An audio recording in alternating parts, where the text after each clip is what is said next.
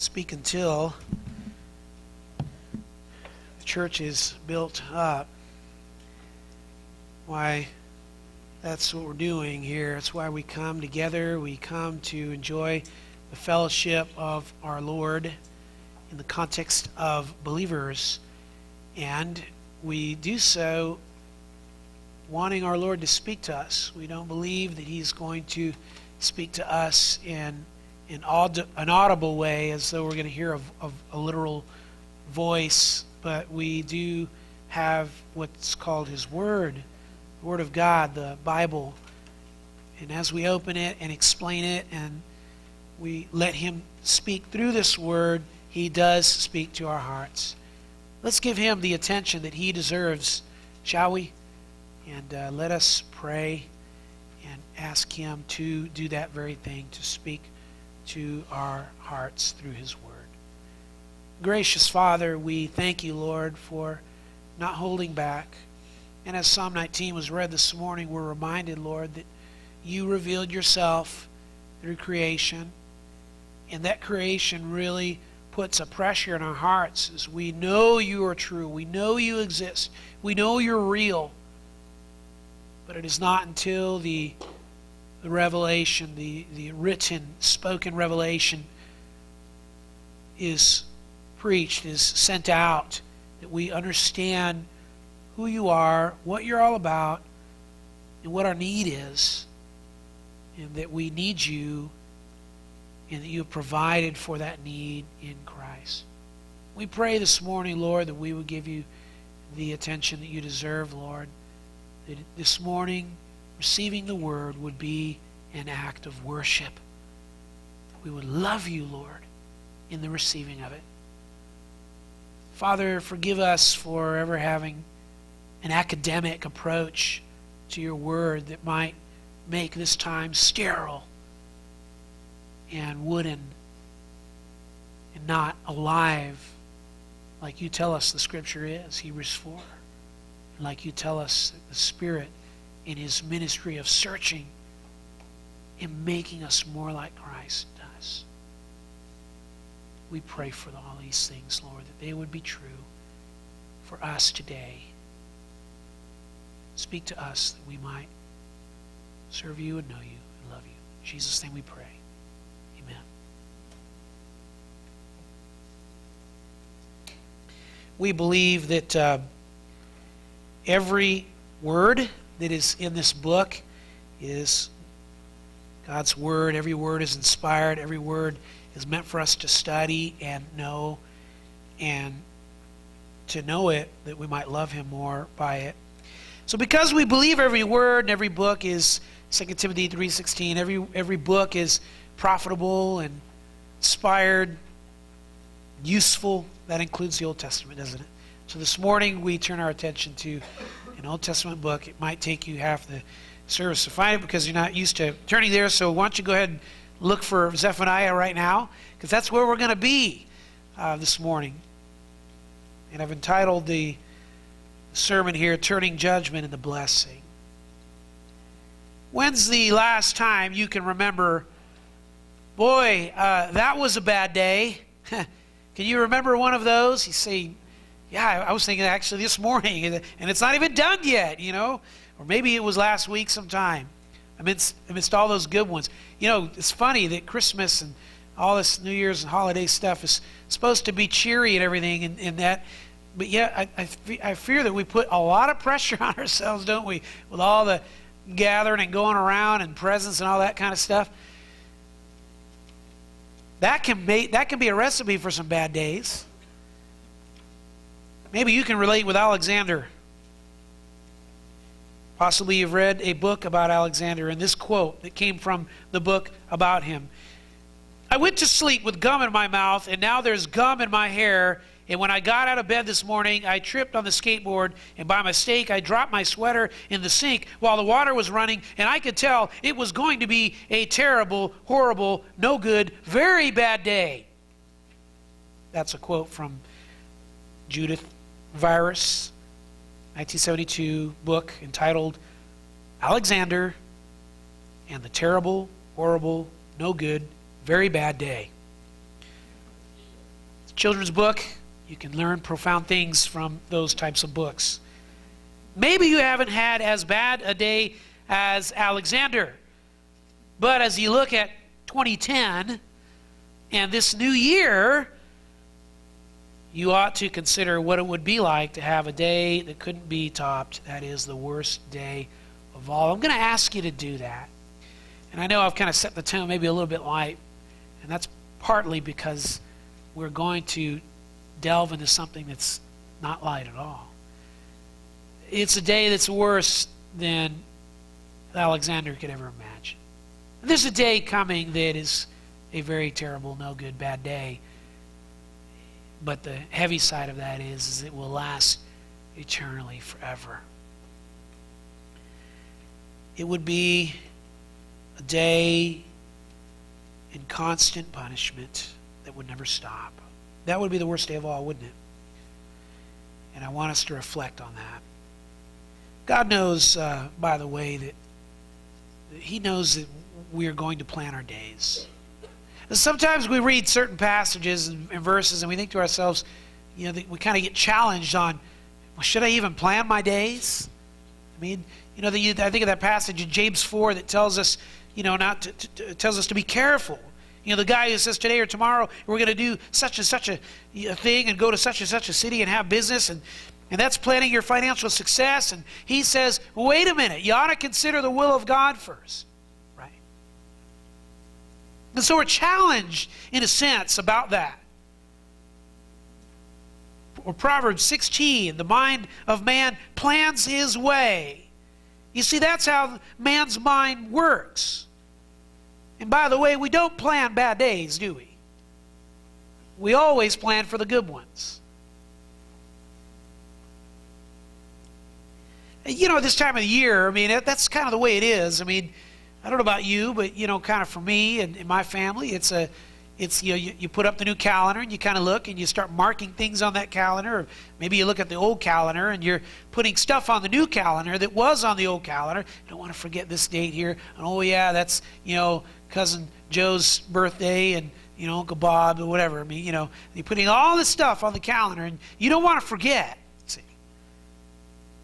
and we're very calendar-oriented people, especially here in the United States. We like numbers, we like to look at things, we like to plan, we like to kind of scope, we like to project. So as we get our 2010 calendars and we start our planning for the new year, we need to think about one day that can change your life. The day of the Lord. I want you to consider the day of the Lord. That's on His calendar. I say that tongue-in-cheek because obviously the Lord doesn't need a calendar per se, because with Him He's timeless and eternal. But He has one because everything's ordained and planned out, isn't it? You can't plan for this day, but it's an important day. Why? Because that's the day that God marked on His calendar, listen, and yours, when He will judge the world. So that's a very important day. Do you think I'm overstating it? Well, if you finally found Zephaniah, look at, this is the book we're going to be studying this morning. Let me show you. Look at starting at verse 14. He says, near is the great day of the Lord, near and coming very quickly. Listen, the day of the Lord.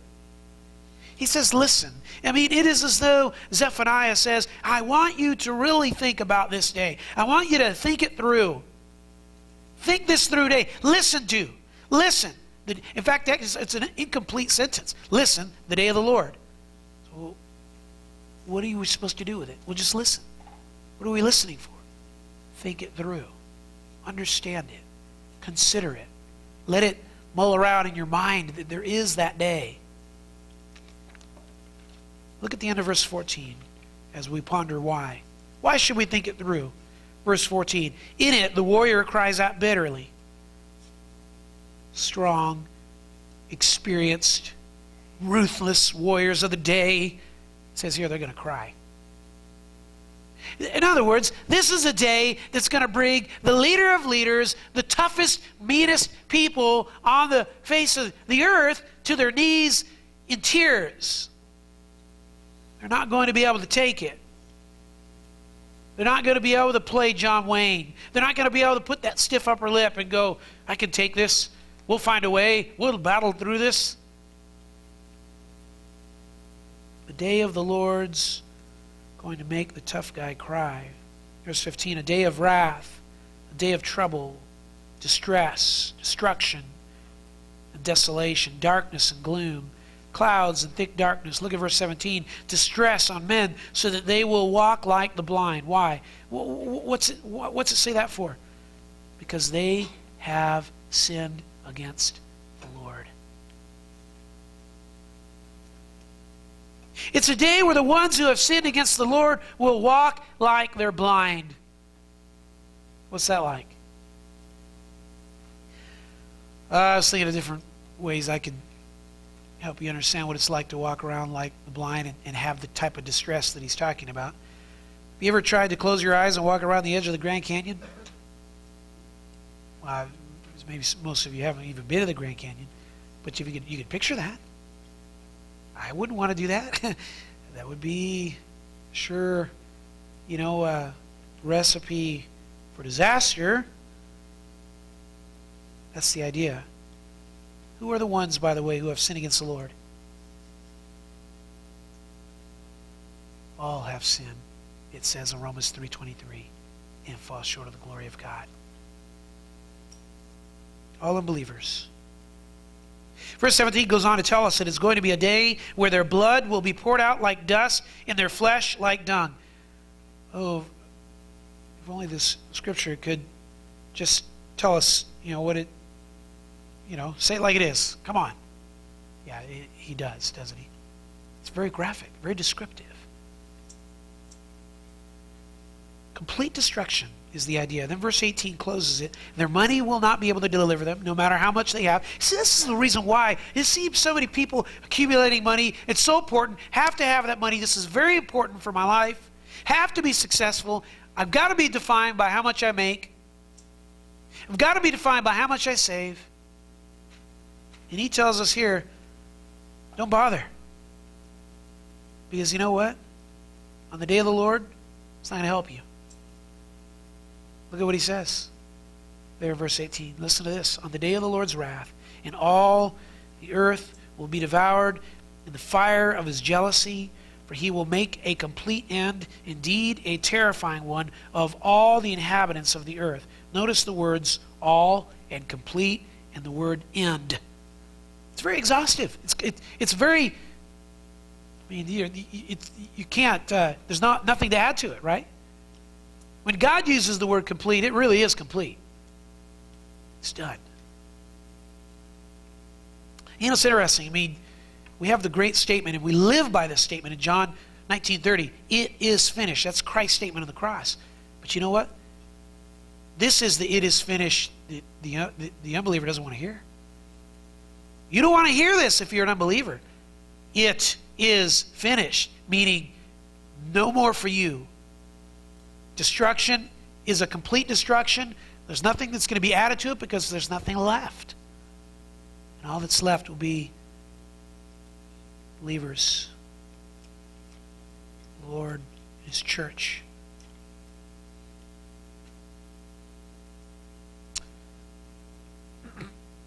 So how can a person avoid that coming bad, terrible day? How can you turn that kind of judgment into a life of blessing? Is this it? Are you doomed if you don't know the Lord?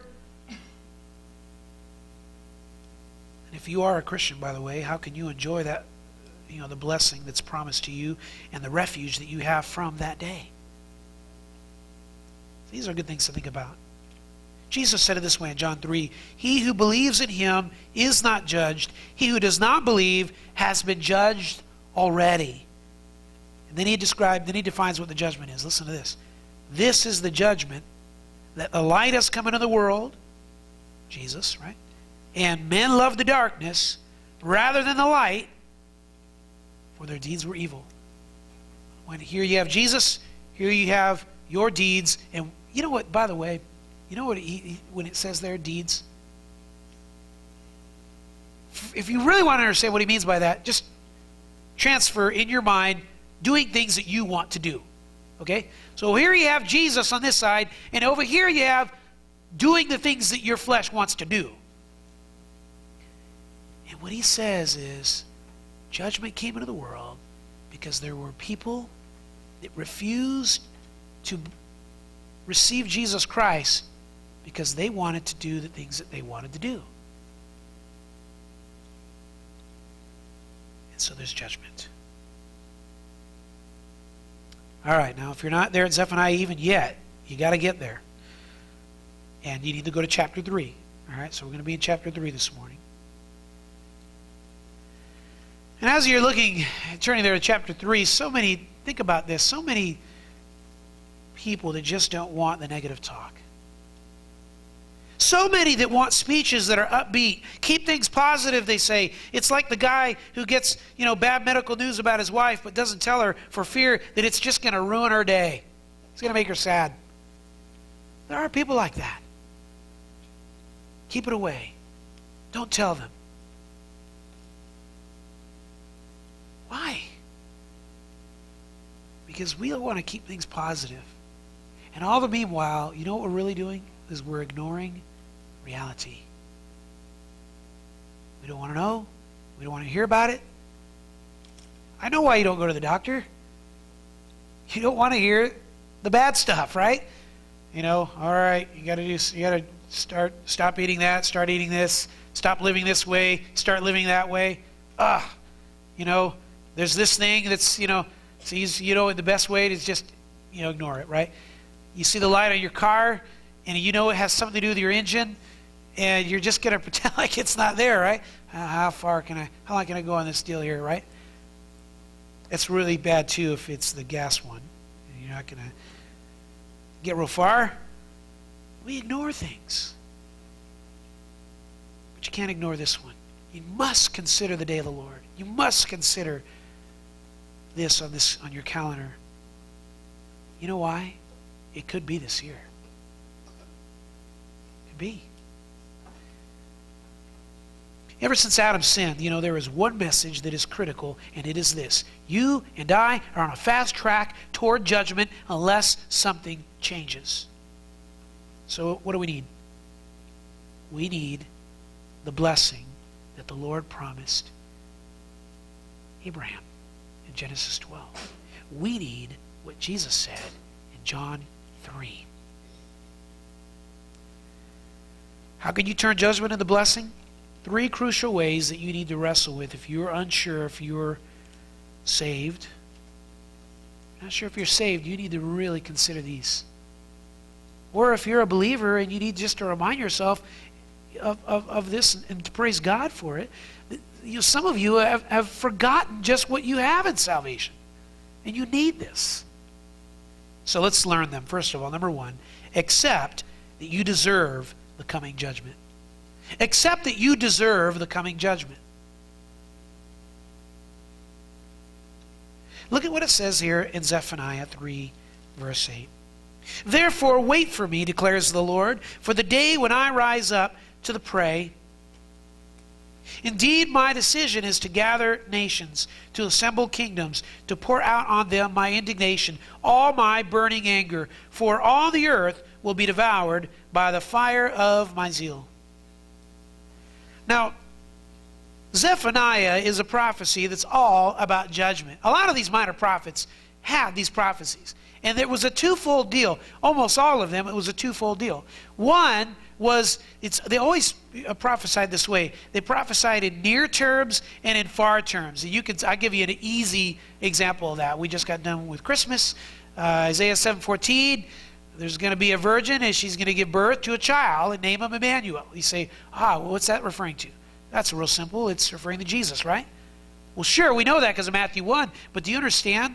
That was the sign for the king during that time. So it wasn't just for 700 years later. It was also for then, right there and then. So there's prophecy that is for now, and there's prophecy for the future, and they sometimes can be one statement that goes two different directions that way. So how do I know? Well, you have to consider what the Scripture says. And you need to let the Bible interpret the Bible, right? Well, this is one of those deals that all throughout Zephaniah that does that. But he's speaking of judgment. And the judgment, the immediate judgment that he's speaking of all throughout Zephaniah has to do with Babylon that is to come and is going to bring destruction to Jerusalem. The future that he's speaking of here, when he speaks of a future destruction, is a destruction that will be much greater than just Jerusalem. And Scripture all over the place speaks of this judgment. And if you want just one place to look at, just read 2 Peter 3, and you'll get an idea of what this fiery destruction is going to be like coming up in the future. So, Zephaniah, really interesting. His name means the Lord hides. The Lord hides. Isn't that interesting? I always love how these guys aren't just, the Lord always, he always picks the ones that he wants. He's set them aside from birth. This is kind of the way it is. Why did his parent name him Zephaniah? The parent didn't know that he was going to be a prophet someday. But here he is. The Lord hides, and he's giving us this prophecy. And, hides us from what? You might ask. From the coming judgment. Isn't that what we need?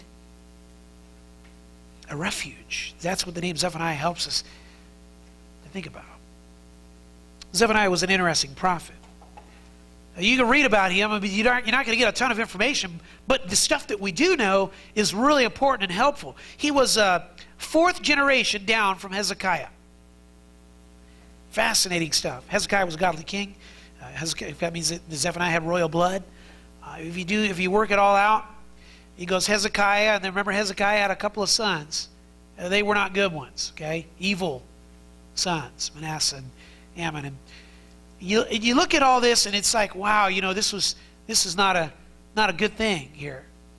Evil time during the day of that Zephaniah comes into previously. And by the way, he's preaching during Josiah's reign. You remember him, right? He was a godly king. And what's interesting is that after Hezekiah, as I mentioned, there were two very wicked kings. They served a combined 57 years,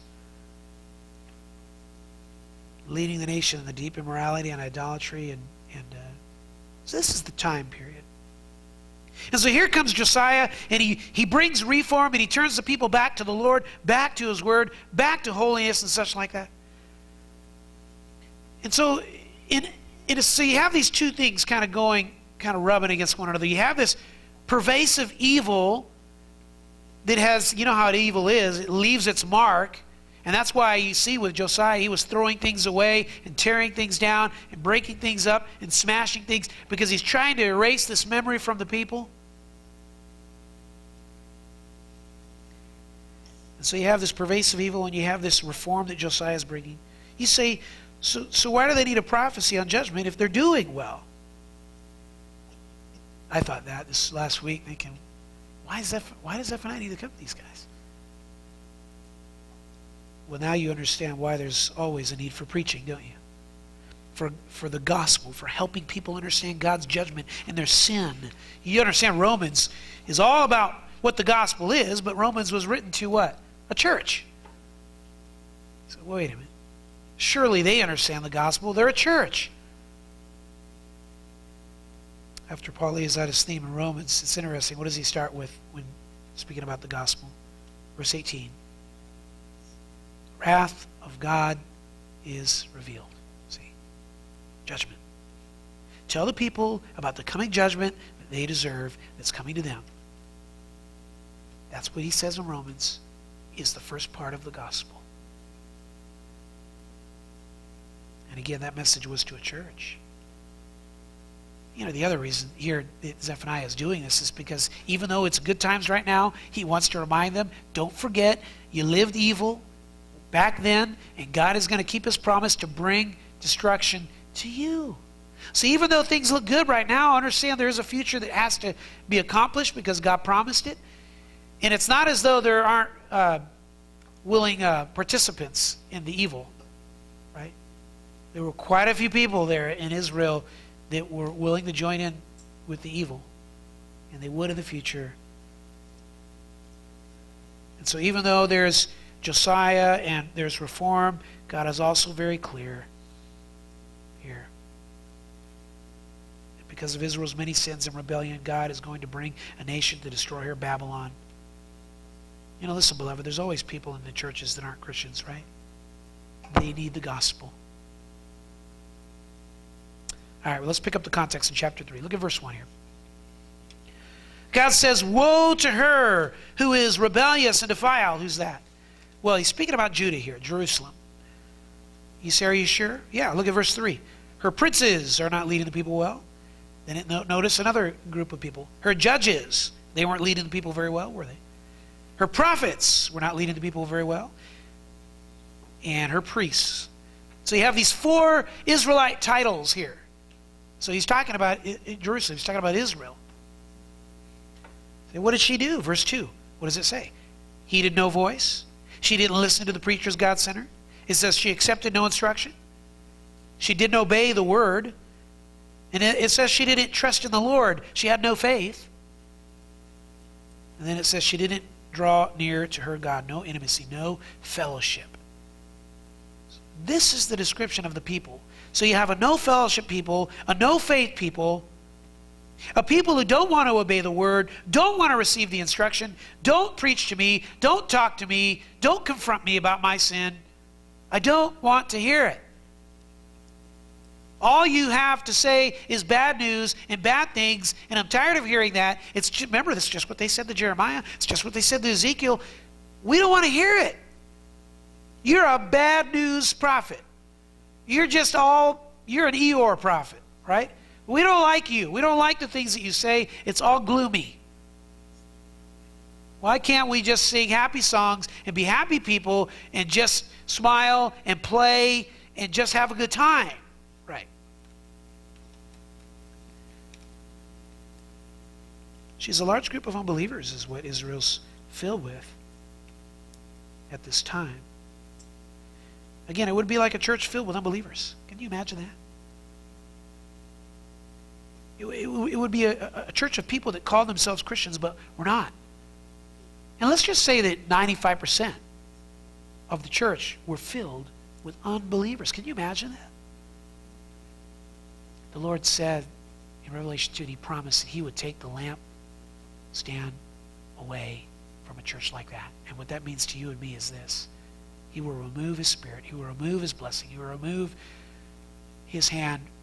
And that church He'll just let it go, just like Romans 1 speaks of. Let it go.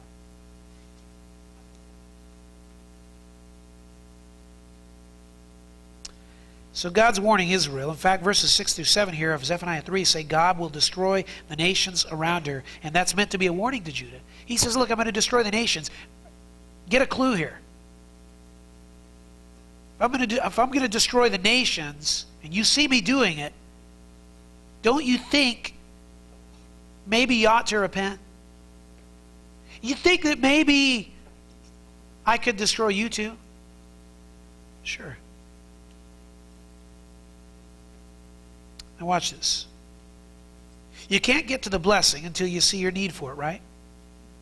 You have to see the judgment first. The gospel starts with the bad news, and sometimes bad news sounds positive. You say, what does that mean? Watch this here. Bad news could sound something like this. God is holy. Well, that sounds positive, doesn't it? That sounds good. But if I ask this question, is that good or bad for you that God is holy?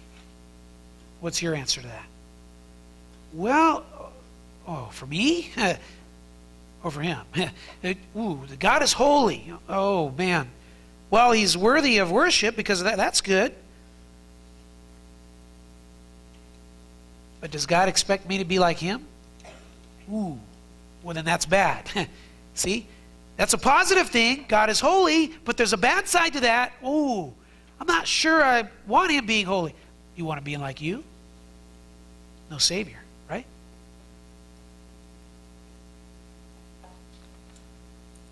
You say to your kids, Daddy's on his way home.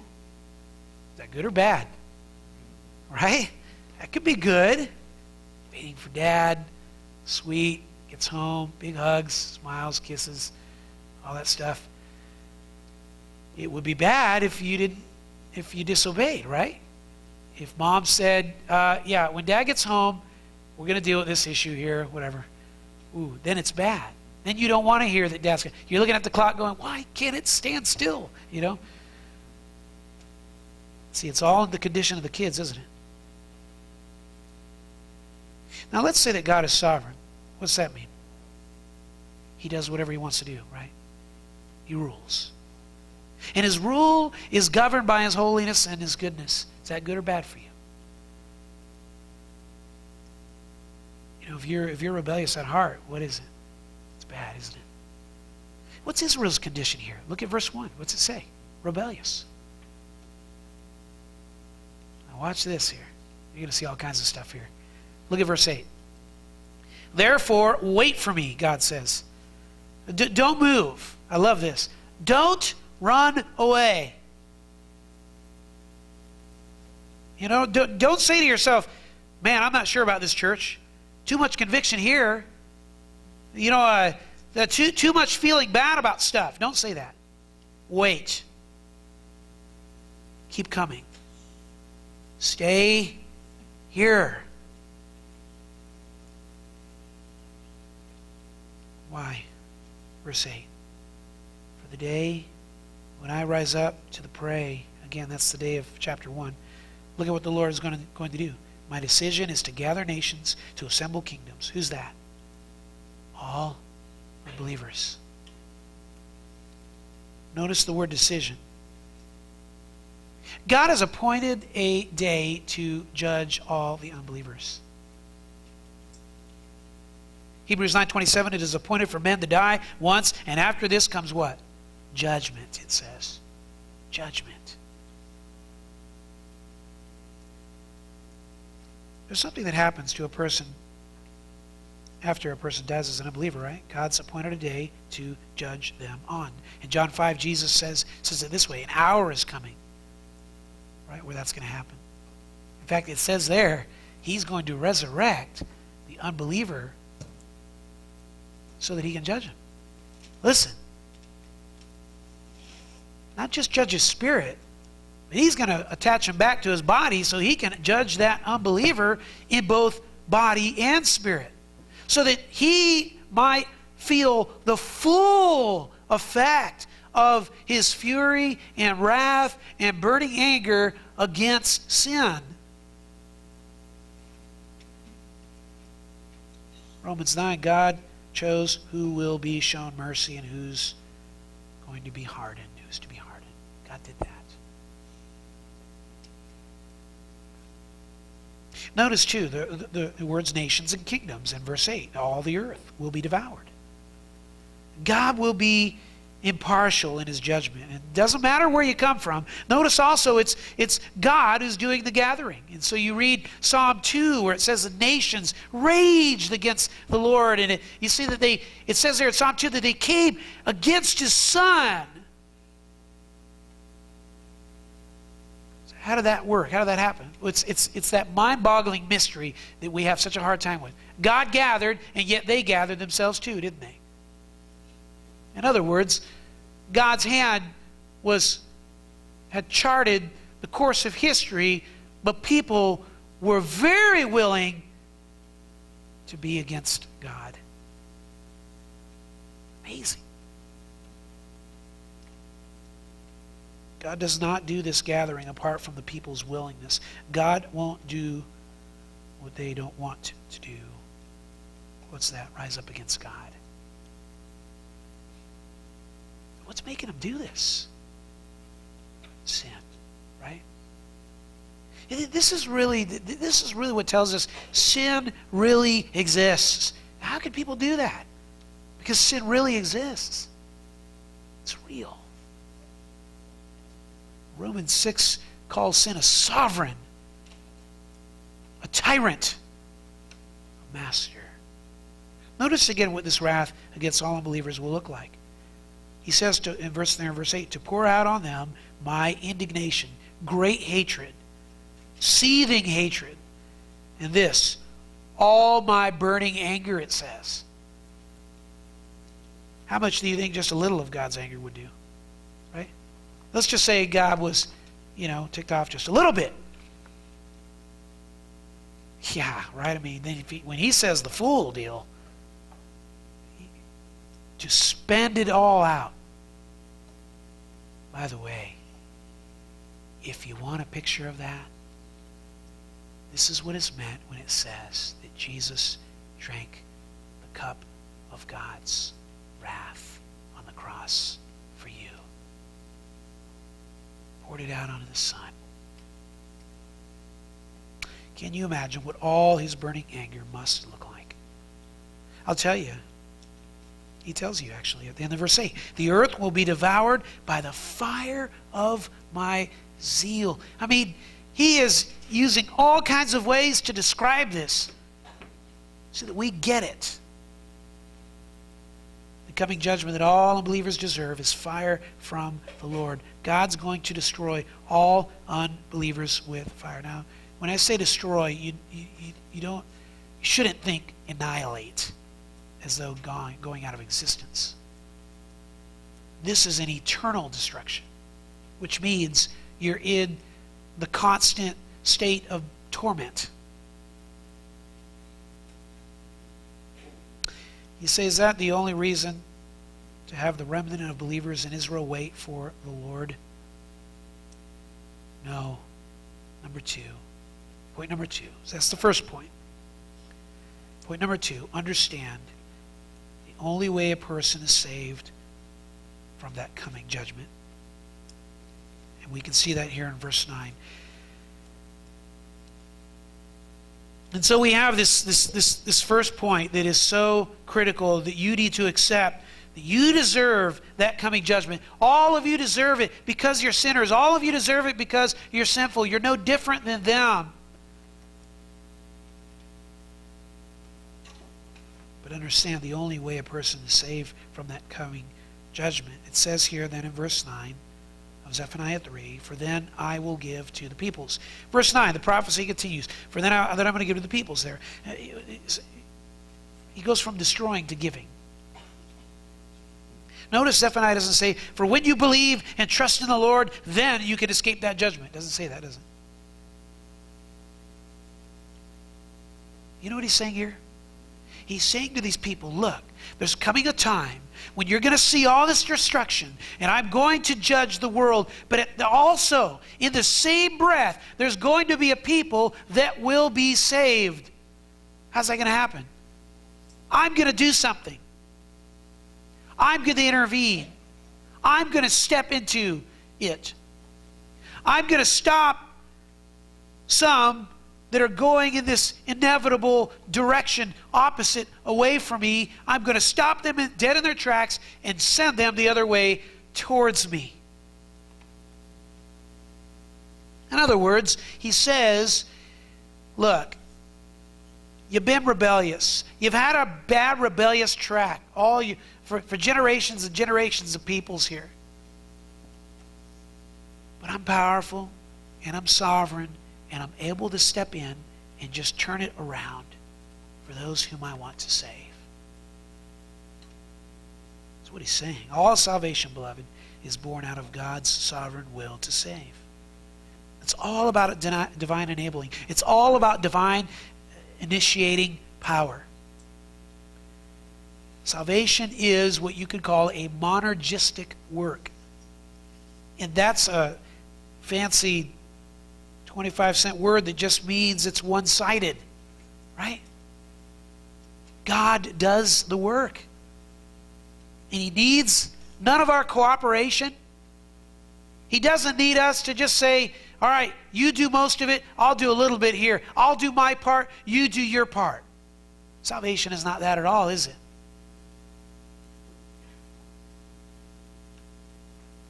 It's all about God doing it. So many places to see this, by the way. Matthew 11:27, no one knows the Son except the Father, nor does anyone know the Father except the Son. Listen, and anyone to whom the Son wills to reveal him.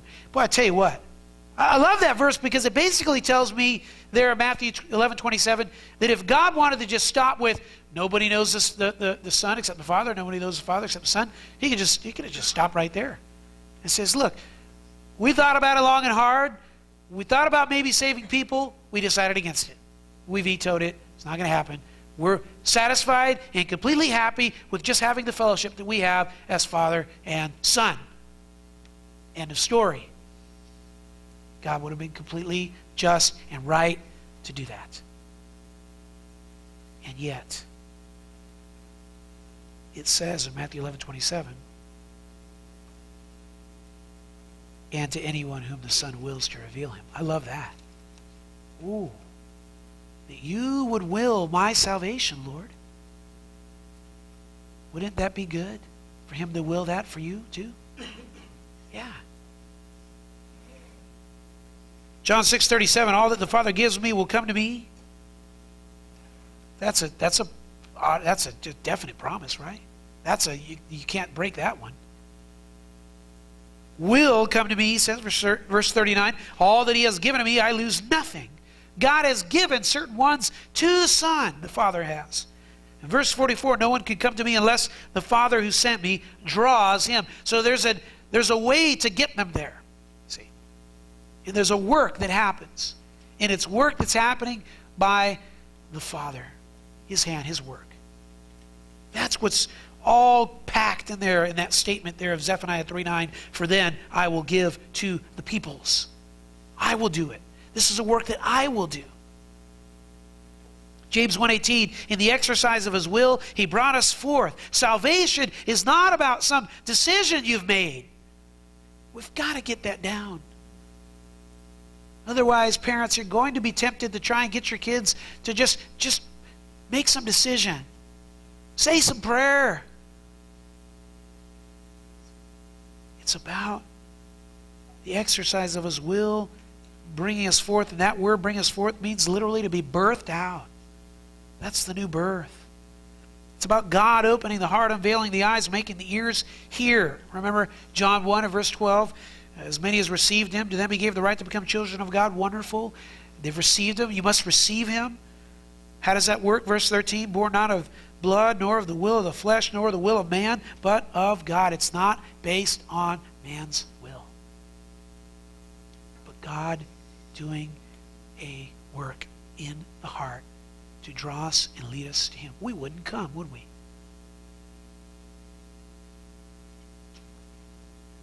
He's got to do that. So many verses. John 3:8, Jesus explaining what you must be born again means. He says this, the wind blows where it wishes. And you hear the sound of it. You hear the sound of that wind, right? You don't know where it's coming from. You say, where? I wish I could just see the wind. No? Well, you can't. See? And you don't even know where it's all gonna come from. You ever been in one of those deals where the wind was blowing over there and then it changed and it was blowing over there? What changed it? The Lord. That's all you have to do, right? Just will that it's over there. Now it's over there, see? You don't know where it comes from and where it is going. But listen to what he says. So is everyone who is born of the Spirit. In other words, you can't figure this thing out, can you? You can't figure out how it is that guy's saved and not that guy. Because it's a work of the Lord that he begins, that he does in the heart. And he doesn't do it apart from the preaching of the gospel. And all of that's a part of his sovereign plan on how he works it in.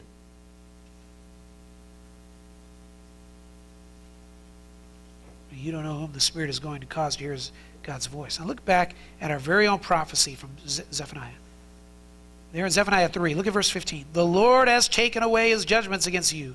He has cleared away your enemies. Verse 17. He will exult over you with joy. Verse 18. I will gather those who grieve. Verse 19. I will save the lame and gather the outcast, and I will turn their shame into praise.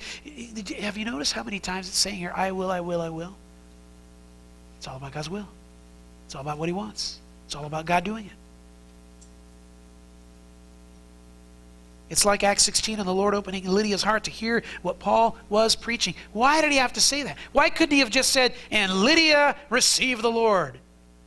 Because he wanted us to know. There was stuff happening that you couldn't see with your eyes right there inside the heart. And I can recall, maybe you can too, when I started reading Scripture going, something's happening here. He's talking to me. He's speaking to my heart. How did you know, Lord? How did you know? He's real. So, first way to turn judgment into blessing is you have to accept you're worthy to be judged. You don't deserve anything but coming judgment. You deserve to be punished. You deserve wrath. You deserve hell. You deserve severe banishment and darkness. Second, confess that you can't do this work, that you can't change yourself. You know, that's what was wrong with the early 1900s message from the world. You know what their message, and it hasn't changed, by the way, hasn't changed at all. Their message was all about self-change, all about self-actualization. Make yourself better was their message. You can't. God must open the heart. So how do you know if he has? Finally, this third point here. Measure yourself against God's method of salvation. Measure yourself against God's method of salvation. How does he do it? Okay, we know he has to do the work. Well, tell us, how does he do it?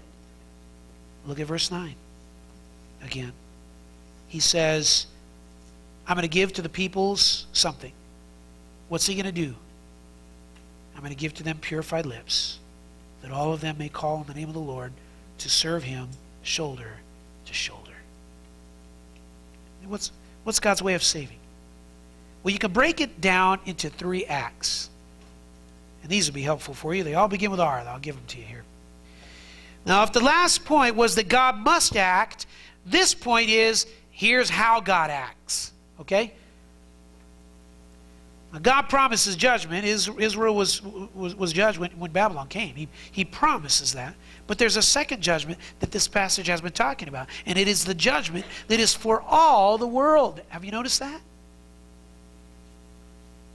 How can a person go from being in a condemned state to a blessed state? 3 acts. First of all, the act of regeneration. The act of regeneration. Look at verse 9. By the way, regeneration means to be made new again, to be brought life. Literally, the word actually means to be born again. Regeneration. Look at verse 9 here. For I will give the people purified lips. God's work through the Spirit in the heart to cause us to turn to him. That's the idea there. It's life being put in the man. It's the light being put into a darkened man to drive that darkness away. This is the aha with the man, with a woman. It's when you get to the place where you now can say, I see something that I've never seen before.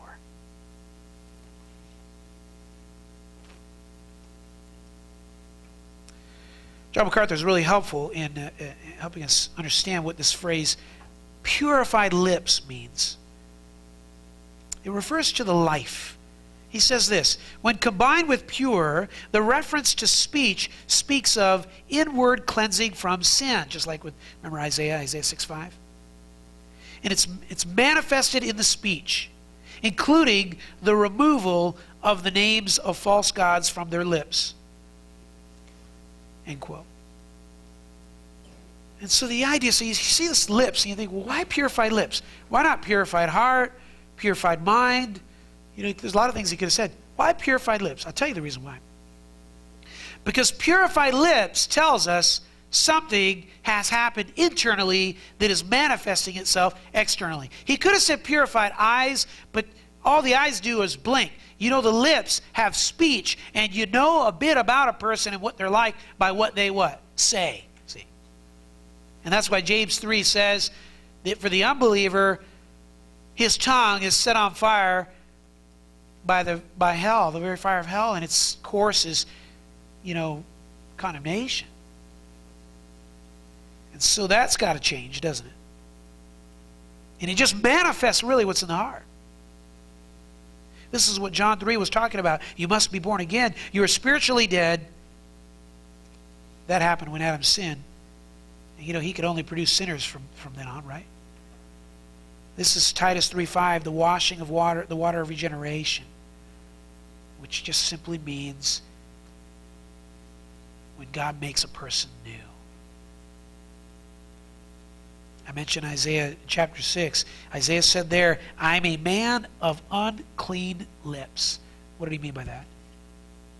What he meant was that he's a sinner. I'm a sinner. I can't get my lips to say anything that would be righteous or holy, and even James 3 says, with your mouth you bless, but with the same mouth you curse. In other words, I can't keep my mouth from saying cursed things. The same mouth that supposedly is singing those worship songs is out there hurting my brother and sister and all others. This is the reason why all those people who just try to get you to say yes to Jesus or to make some decision for Christ fall short. God has to give the purified lips. And what that means is that God is not after decisions. He's after purity. He's after heart change.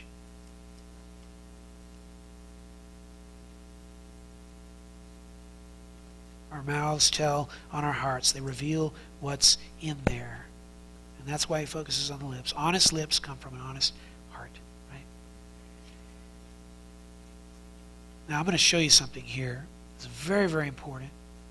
And so when we talk about regeneration, we're talking about something actually you can't see that's happened by God, that he's done.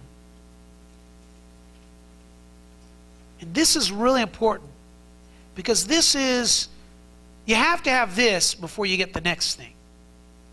Now, when a person is saved, you don't see these things in the sequence. It's not like they happen in a long sequence. They happen quite quickly. There's no real time involved here. But you have to understand this. And in fact, actually, if you get the second point, if you make the second point first and the first point second, you're going to wind up with a kind of a Catholic doctrine of doing something to earn something. So it's really important that you understand this. Now, the second act in saving is repentance. Look at what verse 9 says. God's going to give the people purified lips, that all of them may call on the name of the Lord. The word "that" is a purpose word. Why did God have to first purify the lips? Listen, because his work comes of making new life before our response, right? He doesn't make us new. How are we going to respond? Well, like the old guy. 2 Corinthians 5:17. That's how we're going to respond. We're going to respond like the old guy. That's not going to help. There has to be a denial of self. There has to be a saying no to you, a denial of you. And you have no interest in denying you until the Lord changes you. You understand that?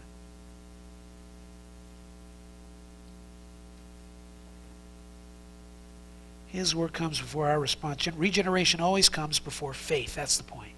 Always. So God gives the new life, and as a result, we can respond by turning away from our sin and turning toward God to do what? To obey him. And that's the idea here. Look at that phrase, call on the name of the Lord. That's not just prayer, beloved. It's a crying out for his mercy, sure. That call there is a call of repentance. We've studied this before. Do you know what that call looks like? Calling on the name of the Lord? You know what repentance looks like? Have you ever wondered what does repentance look like? Romans 10:9, that if we confess with our mouths Jesus as Lord and believe in our hearts, right? God raised him from the dead, what will he do? He'll save us. There's a calling out for with the lips. We confess as we call out on the Lord to save us. What does that look like, though, that repentance? Let me give you a few pictures here from the Gospel of Luke. A few pictures here of what it looks like. Luke 5:27. After that Jesus went out and noticed a tax collector named Levi sitting in the tax booth, and he said to him, "Follow me."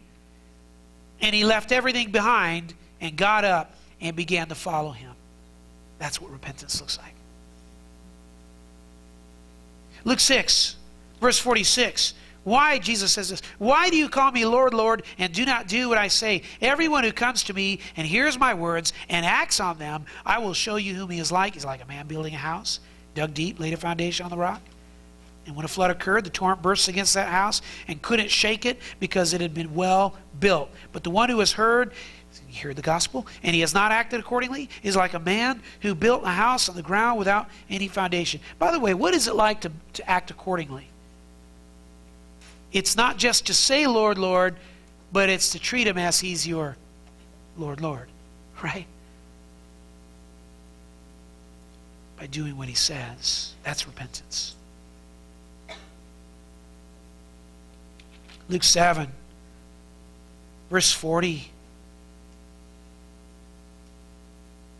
Jesus comes and he says, Simon, I got something to say to you. And this guy, Simon, who's he's a Pharisee. And he's having a hard time with things that Jesus is teaching. And say it, teacher. And he's all right, listen to this one. A moneylender had two debtors. One owed 500 denarii and the other 50. When they were unable to repay, he graciously forgave them both. So which of them will love him more? Simon said, well, I suppose one whom he forgave more. And he said to him, you judge correctly. And so he turned to the woman. There's this woman, and you remember that the woman had anointed his feet and poured this alabaster full of perfume all over. And with this thing that Simon was struggling with, here's this woman who is a sinner, a woman who has committed adultery. How could Jesus be around that kind of a woman? He says, Simon, do you see this woman? I entered your house. You gave me no water for my feet, but she has wet my feet with her tears and wiped them with her hair. You gave me no kiss, but since the time I came in, she has not ceased to kiss my feet. Now let me ask you something. Why is this woman doing this? Because somebody sat her down and said, all right, here's how you do it. You're going to do this, that, and you got to, show Jesus you really love him, and you got to go in there, and it's got to be, use your hair, right? And, this will be great. He'll really like this. Is that how it worked? Now, there was a movement in her heart to do this. Why? Purely out of love. Jesus tells us. Well, where'd that come from? Somewhere along the line, she was what? Regenerated. How'd that happen? God did it. She heard preaching. She said, he's the Savior. I believe him. That's simple. Verse 47, for this reason I say to you, her sins, which are many, have been forgiven her, for she loved much, but he who is forgiven little loves little. Look, you don't think you have sins, he says to this guy. But she who was convinced that she deserved coming judgment. See how that works?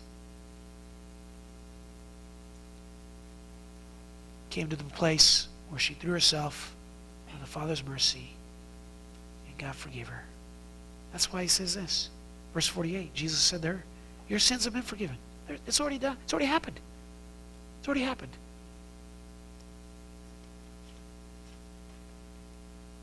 And the people, of course, at the table said, who is this man who even forgives sins? And he said to the woman, your faith has saved you.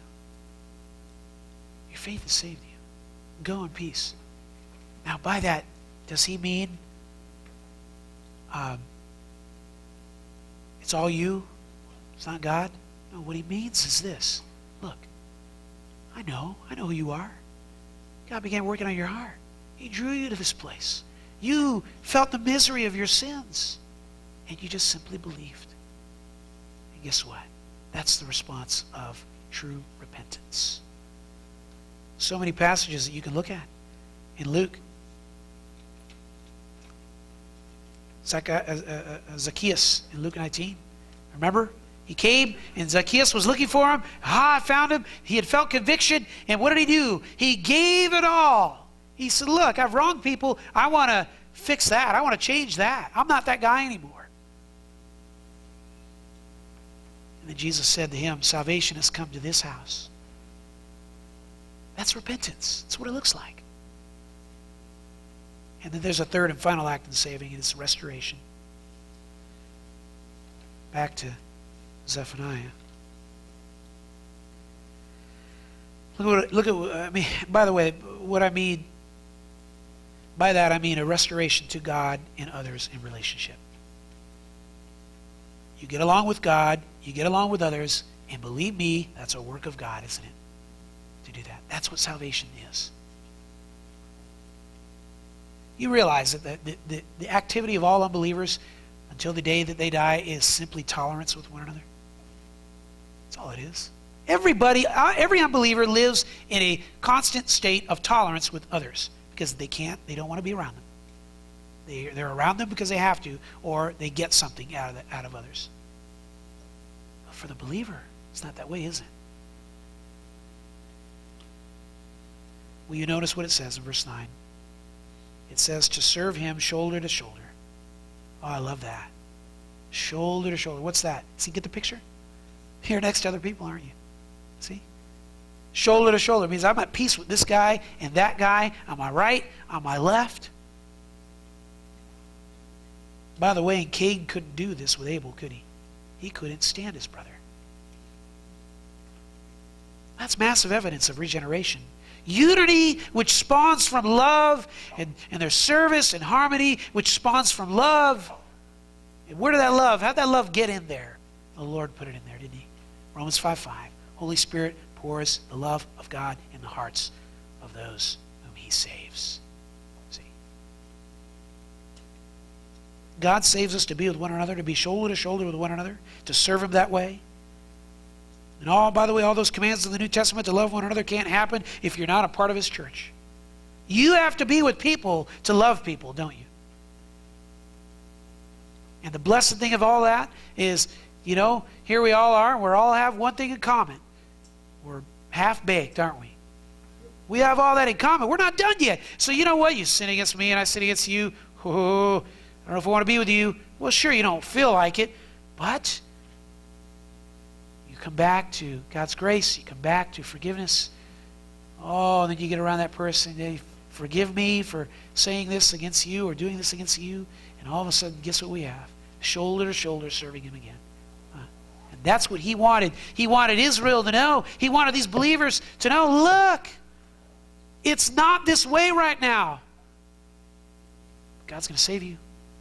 And when he does, you can recognize it. You'll know what it looks like. Hey, listen. By the way, in this context, who are they shoulder to shoulder with? Gentiles. Not just Jews. Gentiles. Whew, that's good stuff. You know what he's saying? Man, there's going to be peace. You can be with anyone who's a believer this way.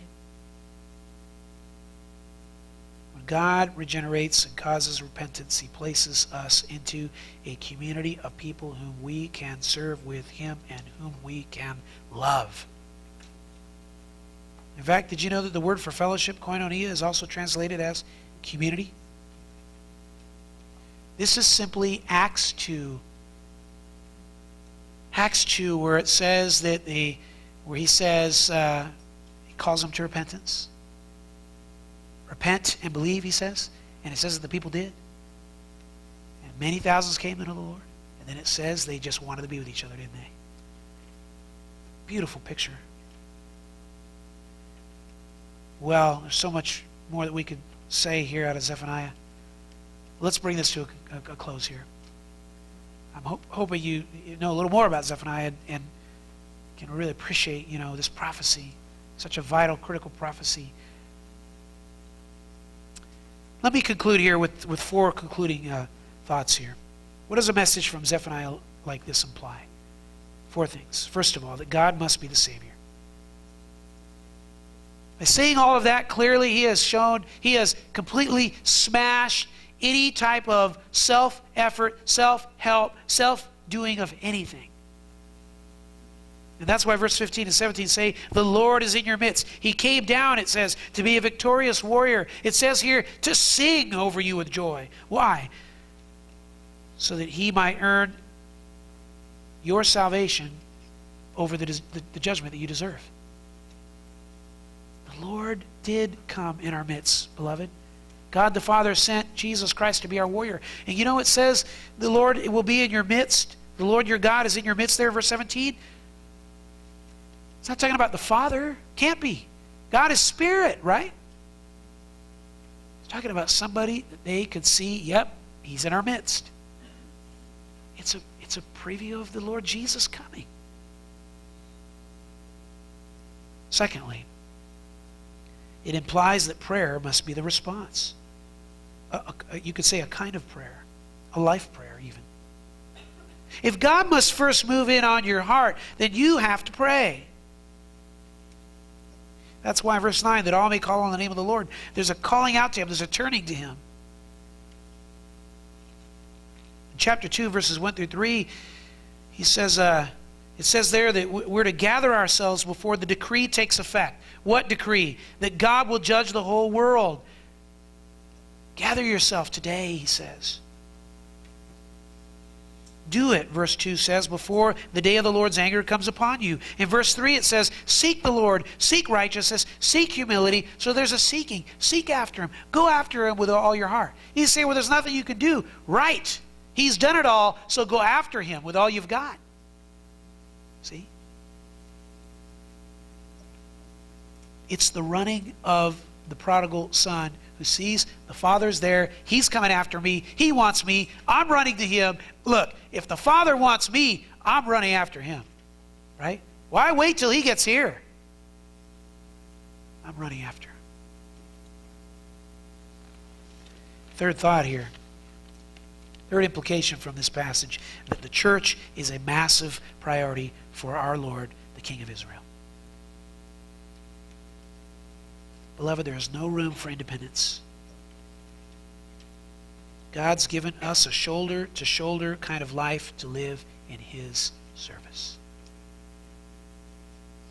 And so I count you as a blessed family, my blessed family, and you should do the same.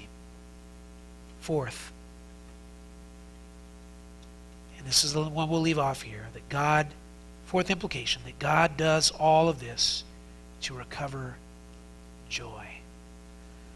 Verse 14, he says, shout for joy as a result of that text. Rejoice and exult with all your heart, verse 17 says. And then he even says that God is going to do that very thing. God will sing over you with joy. And then in verse 19, He will turn their shame into praise and renown, and will do the same for all those who come to Him, and He will restore fortune. And you know the fortune He's talking about here? It's the spiritual riches. Spiritual riches in Christ. Yes, there's a physical aspect as it relates to Israel, but I tell you what, it reminds us of the spiritual riches that Ephesians 1:3 speaks of. Blessed be the God and Father of our Lord Jesus Christ, who has blessed us with every spiritual blessing in the heavenly places in Christ. What a happy day. Truly, this year can be a happy year. Happy New Year, right? Let's pray. Father, we thank You, Lord, for this message here with Zephaniah and this faithful, faithful prophet, Lord, who proclaimed this message. The people there in Israel who were being judged, and so many of them, and he even said perhaps the Lord might hide You. As it says here in 2:3, perhaps You will be hidden in the day of the Lord's anger. Oh, Lord, help us to believe that and see that. And Father, we thank You for Christ. In Christ we can be hidden from Your anger, and we thank You for that, Lord. Praise You. And in Christ we can experience all the love, Lord, and all the grace and the kindness, and be spared from all that judgment. What a blessing to have and know Christ. Pray, Lord, You would help us to enjoy this, and if there are some that don't know You this way, I pray You would turn their judgment into blessing this very day. I pray this in the name of our dear Savior, the Lord Jesus Christ.